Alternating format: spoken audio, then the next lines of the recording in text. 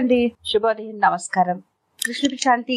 నేను మళ్ళీ గోపిక విశ్వం ద్వారా ఇవాళ ఒక కొత్త పద్ధతిలో అమ్మతో మాట్లాడుతూ ఆ మాట్లాడిన మాటల్ని మీ అందరికీ వినిపించాలనే ప్రయత్నం చేస్తూ ఉన్నాను. Happy mother's day.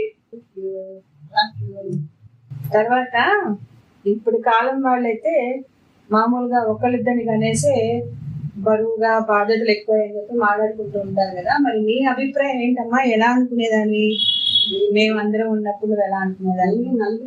నాలుగు క్వాలిఫికేషన్స్ అనుకునేదాన్ని. బిఏ, ఎంఏ, ఎంపీడీ అలా అనుకునేదాన్ని. ఒక్కొక్క డిగ్రీ ఇచ్చేసాను. చదువుకోలేకపోయిన బాధని అలా మర్చిపోయాను అన్నమాట.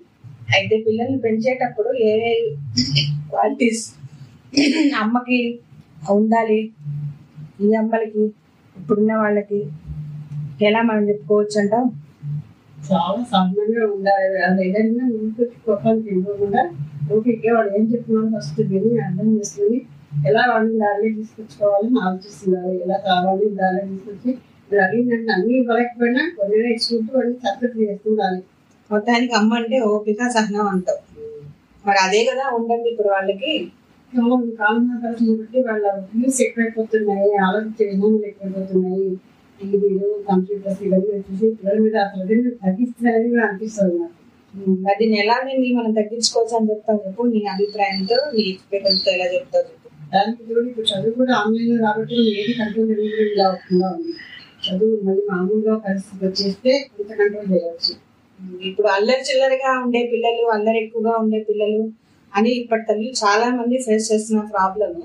మరి మా కాలంలో నువ్వు మా వల్ల నీ పిల్లలతో నువ్వు ఫేస్ చేసిన ఏమైనా ఛాలెంజెస్ నీకు ఎదురయ్యాయి అంటావా?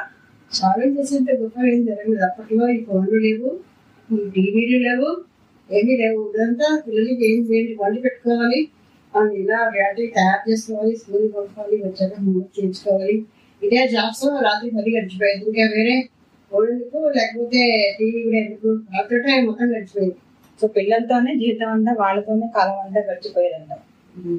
అలాగే మేము కూడా ఎలా పెరిగాము, ఎట్లా పెరిగాము అనేది కూడా మర్చిపోయాను. దానికి సున్నితమైన విషయాలన్నీ నీ ద్వారా, అమ్మ ద్వారా, కాలంలో ఎంత స్ట్రిక్ట్ గా ఉండాలి, ఎలా నేర్చుకోవాలనేది నాన్న ద్వారా నేర్చుకుంటూ జీవితంలో కొంత సాధించాము అనే ఒక తృప్తితోటి నడుస్తున్న కాలంలో కూడా ఇప్పటికీ చాలా ఛాలెంజెస్ ఈటాడతారని కనబడుతున్నాయి. ఇప్పుడు ఒక తరానికి ఇంకో తరానికి తేడా ఉన్నట్టే మీ తరానికి ఇప్పుడు మా తరానికి కూడా చాలా తేడాలు, చాలా కాలమాన పరిస్థితులు అనుకోవచ్చు, చదువు చెప్పే విషయాలే కావచ్చు, నేర్చుకునే విషయాలు కావచ్చు, పద్ధతులే కావచ్చు, పాఠశాల అధ్యయన పద్ధతులే కావచ్చు, అన్ని మారిపోయాయి. కాబట్టి ప్రతిదానికి మార్పు సహజంగా మారుతూ వచ్చాయి. కానీ ఏది మారకుండా వచ్చేది అంటే తల్లి ప్రేమ. ఆ తల్లి ప్రేమలో కావాల్సింది ఏమిటో నీ ఎక్స్పీరియన్స్ లో నీ పిల్లల ద్వారా నువ్వు ఎదుర్కొంటూ ఇప్పటి పిల్లలకి ఏం చెప్పాలనుకుంటున్నాను? నిజానికి నా పిల్లలతో నేను ఏ విషయంలో ప్రాబ్లమ్ గా పిలవలేదు. ఫ్యామిలీకి ఎలా వెళ్ళి తయారు చేయాలి, ఎలా పెట్టాలి, ఎలా తెప్పించాలి, ఎలా తయారు చేయాలి అన్ని సింగిల్ హ్యాండెడ్ గా తయారు చేసుకుంటూ టైం పంపించి మళ్ళీ వాళ్ళు ఎప్పుడు వస్తారని చూస్తూ వాడికి మళ్ళీ వాళ్ళతోనే నా కాలం అంతా వాళ్ళకి చుట్టూ తిరుగుతూ వాళ్ళకి పనిస్తాను. కానీ నేను ఎప్పుడు అనుకోలేదు ఇట్లా నా పిల్లలకి దేనికి అడ్డం వస్తున్నారు, లేకపోతే నా అభివృద్ధి ఆగిపోతుంది ఇలా అనుకోలేదు. నా అభివృద్ధి నా పిల్లలు అనుకున్నాను. చాలా మంచి మాట చెప్పావమ్మా. ఇప్పటి కాలం తల్లులు కూడా ఏంటంటే చేసే బాధ్యతలు, పనులు ఎక్కువైపోవడం వల్ల కాస్త అశ్రద్ధగా ఉంటున్నారేమో అని అనిపించినా వాళ్ళ ఆలోచన కూడా పిల్లల చుట్టూ, సంసారం చుట్టూ నడుస్తూ వస్తుంది. కానీ ఇంకా ఎక్కడో ఏదో లోపం జరుగుతున్నారని అసంతృప్తి అయితే ఉంటుంది. అది పిల్లలకు కూడా వాళ్ళ మాటల్లోనూ, వాళ్ళ ప్రవర్తనలోను, వాళ్ళ అల్లరిలోనూ బయటపడుతుంటుంది. మరి అలా అల్లరిగా ఉండే పిల్లల్ని మనం ఎలా వాళ్ళని ఉజ్జగించి సముదాయించో మాట చెప్పు. పిల్లలతో సరిగ్గా వాళ్ళ వయసుకే వెళ్ళిపోవాలి. వెళ్ళిపోయి నేను అమ్మనే విషయం మర్చిపోయి ఒక స్నేహితురాళ్ళలో బిహేవ్ చేసుకుంటూ వాళ్ళు ఎలా ఆడతాము అని అడిగితే అదే లెవెల్కి మనం దిగిపోయి ఆడుకుంటూ ఉండాలి. అక్కడ అమ్మని అనుకోకుండా ఒక సహోదరుగా ఉండాలి. పిల్లలతో పాటు పిల్లలు అయిపోతే మనం కూడా వాళ్ళతో పాటు వాళ్ళ ఉద్దేశాలు అనుకుంటున్నట్టుగా ఉంటుంది. వాళ్ళ మనసులో ఏమో తెలుసుకుంటూ వాళ్ళలాగే మాట్లాడుతుంటే వాళ్ళు బయటపడుతుంటారు ఏదో దశలో. మరి పిల్లల విషయాలు, ఈ పిల్లలు మా పిల్లలు అని మాట్లాడుకున్నాం కదా. అంటే ఇప్పటి తరాని పిల్లల గురించి మీరు పిల్లలుగా ఉన్నప్పుడు ఎలా ఉండేవాళ్ళు, మీకేమైనా అనుభవాలు, జ్ఞాపకాలు ఎలా ఉండేవి? అప్పుడు చాలా వెనకబడిపోయిన పరిస్థితి. అప్పుడేం లేదు, బయటకు వెళ్తే స్కూల్ చదువు లేకపోతే ఇంటికి రావడం, అంతే తిన్నాం పడుకోవడం ఇంకా మీది పెద్ద ఫ్యామిలీ కదా, పెద్ద ఫ్యామిలీ. లేకపోతే పనులు సాయం చేయడానికి లేదంటే చదువుకొని పడుకోవడం తినంటే వేరే వ్యాపారం లేదు. అప్పట్లో అందరి ఆకలి తీర్చడం, అందరికి సహాయంగా ఉండడం, వేళకింత చేసుకుంటూ ఉన్న అందరికి సహాయంగా ఉండే అలవాటు అందరికీ ఉండేది. ఆలోచిస్తూ ఉండేవాడు ఒకరి కోసం ఒకళ్ళు అనేది. ఇప్పుడు బిజీ లోకంలో ఒకరి గురించి ఒకళ్ళు ఆలోచించే ధోరణి తగ్గిపోయింది. ఒకరి గురించి ఒకళ్ళు అసలు ఆలోచన మాట్లాడుకునే సమయమే లేదు. కాబట్టి అందులో చాలా మార్పులే వచ్చాయి. కానీ ఒకరంటే ఒకరికి అభిమానం ఉండగలిగేంత స్థాయిలో అయితే మనిషి ఉండాలి. కాబట్టి ఇప్పటికీ ఉంది ఇక్కడ టైం ఉంది, కానీ ఎక్కడ టైం ఆలోచించే టైం లేక హడావుడి ప్రపంచంలో పడిపోయి నాకు ఇదే కావాలి దాన్ని పట్టుకుని వెళ్ళిపోవడంతో పక్కన వాళ్ళు ఏమైపోతున్నా కలిసి లేకుండా అయిపోతుంది. అంటే మనం అది కొంచెం సరి చేసుకోవాల్సిన అవసరం అయితే ఉంది. ఒకరి కోసం ఒకరు కొంత టైం అయినా తీసుకొని ఇంట్లో కుటుంబంలో వాళ్ళతో పాటు పిల్లలతో పాటు సమయాన్ని తీసుకుంటే వాళ్ళు కూడా సమయానుకూలంగా మార్పులకి అనుకూలంగా మారే అవకాశం ఉంటుంది అంటావు. అంతే కదా.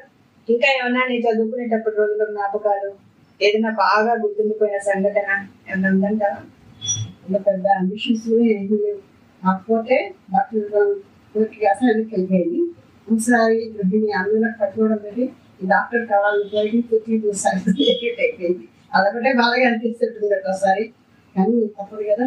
చదువుకోవాలనుకుని ఉన్నా కూడా అవకాశం వచ్చినా సరే తృణప్రాయంగా దాన్ని పక్కన పెట్టేసి తల్లిదండ్రుల మాట మీద నిలబడి గృహిలా మారానని చెప్పావు. కాబట్టి గృహిలా 100% మేము చెప్పచ్చు, 100% మేము నేర్చుకుంది నీ దగ్గర నుంచే. కాబట్టి ఇటు భక్తి అయినా అటు సామాజిక విలువలైనా కూడా ఎలా ఉండాలి ఏంటి చాలా వరకు తెలుసుకుని నేను చూసుకున్నాను. కాబట్టి అందులో నేను చాలా గర్వంగా చెప్పుకుంటాను. ఏది నేర్చుకున్నా మా అమ్మ నుంచే చూసి నేర్చుకున్నానని. నీకు రోల్ మోడల్ అని ఎవరన్నా అడిగితే నన్ను మాత్రం నేను ప్రతి ఒక్కరికి ఇప్పటి నా జనరేషన్ లో ఉన్న నాతోటి నా చెల్లెళ్ళకి అందరితో చెప్పుకునేది ఏంటంటే నాకు రోల్ మోడల్ మా అమ్మే, హీరోయిన్ అంటే మా అమ్మే, ఇంకెవరు కాదు. అందుకే ఈ రోజు కూడా ఈ సందర్భంలో కాసేపు మాట్లాడుతూ ఉంటే సరే ఎవరినో మనం మాట్లాడడం వారి ద్వారా విషయాలు తెలుసుకోవడం కంటే మన ఇంట్లో ఉన్న మన అమ్మ ద్వారా కొన్ని ముఖ్యమైన విషయాలు తెలుసుకుందాం అనే ఒక చిన్న ప్రయత్నం చేశాను నేను. దాని ద్వారా నాకు చాలా విషయాలు అర్థమయ్యే తెలుసుకున్నా.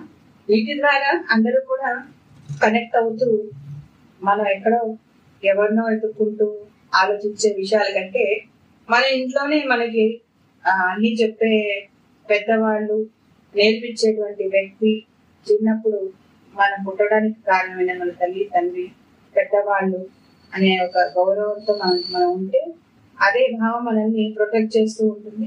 వారి నుంచే మనకి శ్రీరామ రక్ష లాగా వాళ్ళ ఆశీర్వాదం పనికొస్తూ ఉంటుంది. అందరికీ కూడా తల్లిదండ్రుల ఆశీర్వాదాలు ఎంతో గొప్పవి. కాబట్టి మనల్ని భూమి మీద తెచ్చగలిగిన మాత్రం మరవకుండా మనం జన్మనిస్తే కన్నవాళ్ళు పిల్లలు కాబట్టి పిల్లల్ని కూడా అదే దృష్టితోటి ప్రేమగా లాలనగా చూసుకుంటూ ఉంటే వారి బాగోగులు కూడా సక్రమంగా సాగుతాయని ఒక నమ్మకంతో మనం ముందుకు వెళ్ళచ్చు. థ్యాంక్స్ అమ్మా, చాలా చక్కగా మాట్లాడావు. మాట్లాడిన అంశాలన్నీ కూడా ప్రధానమైనవి, ముఖ్యమైనవి, అతి చిన్న విషయాలుగా మనం పరిగణించేవి, మర్చిపోకుండా మనందరం ఆచరించాల్సినవి అనుకోకుండానే ఇందులో మాట్లాడడం జరిగింది.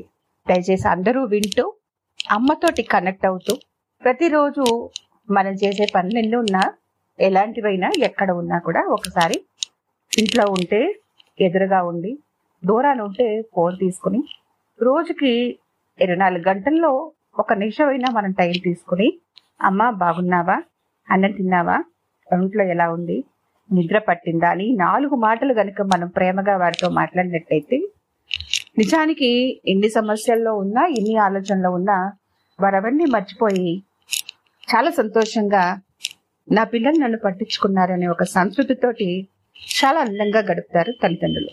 మన జన్మకి కారణమైనటువంటి తల్లిదండ్రులను సంతృప్తిపరచడం అనేది మన మొదటి బాధ్యత. ఎన్ని పనులు ఉండండి, ఎన్ని పనులు ఉండనివ్వండి, ఎన్ని బాధ్యతలు ఉండనివ్వండి, ఇంతకంటే పెద్దది ఇంతకంటే తక్కువది అనేది ఏదీ లేదు. అందరూ అమ్మతోటి, నాన్నతోటి, పిల్లలతో, కుటుంబంతో ప్రేమగా ఉంటూ ప్రేమని వ్యక్తపరుస్తూ ఉండండి. ఆనందంగా జీవించండి.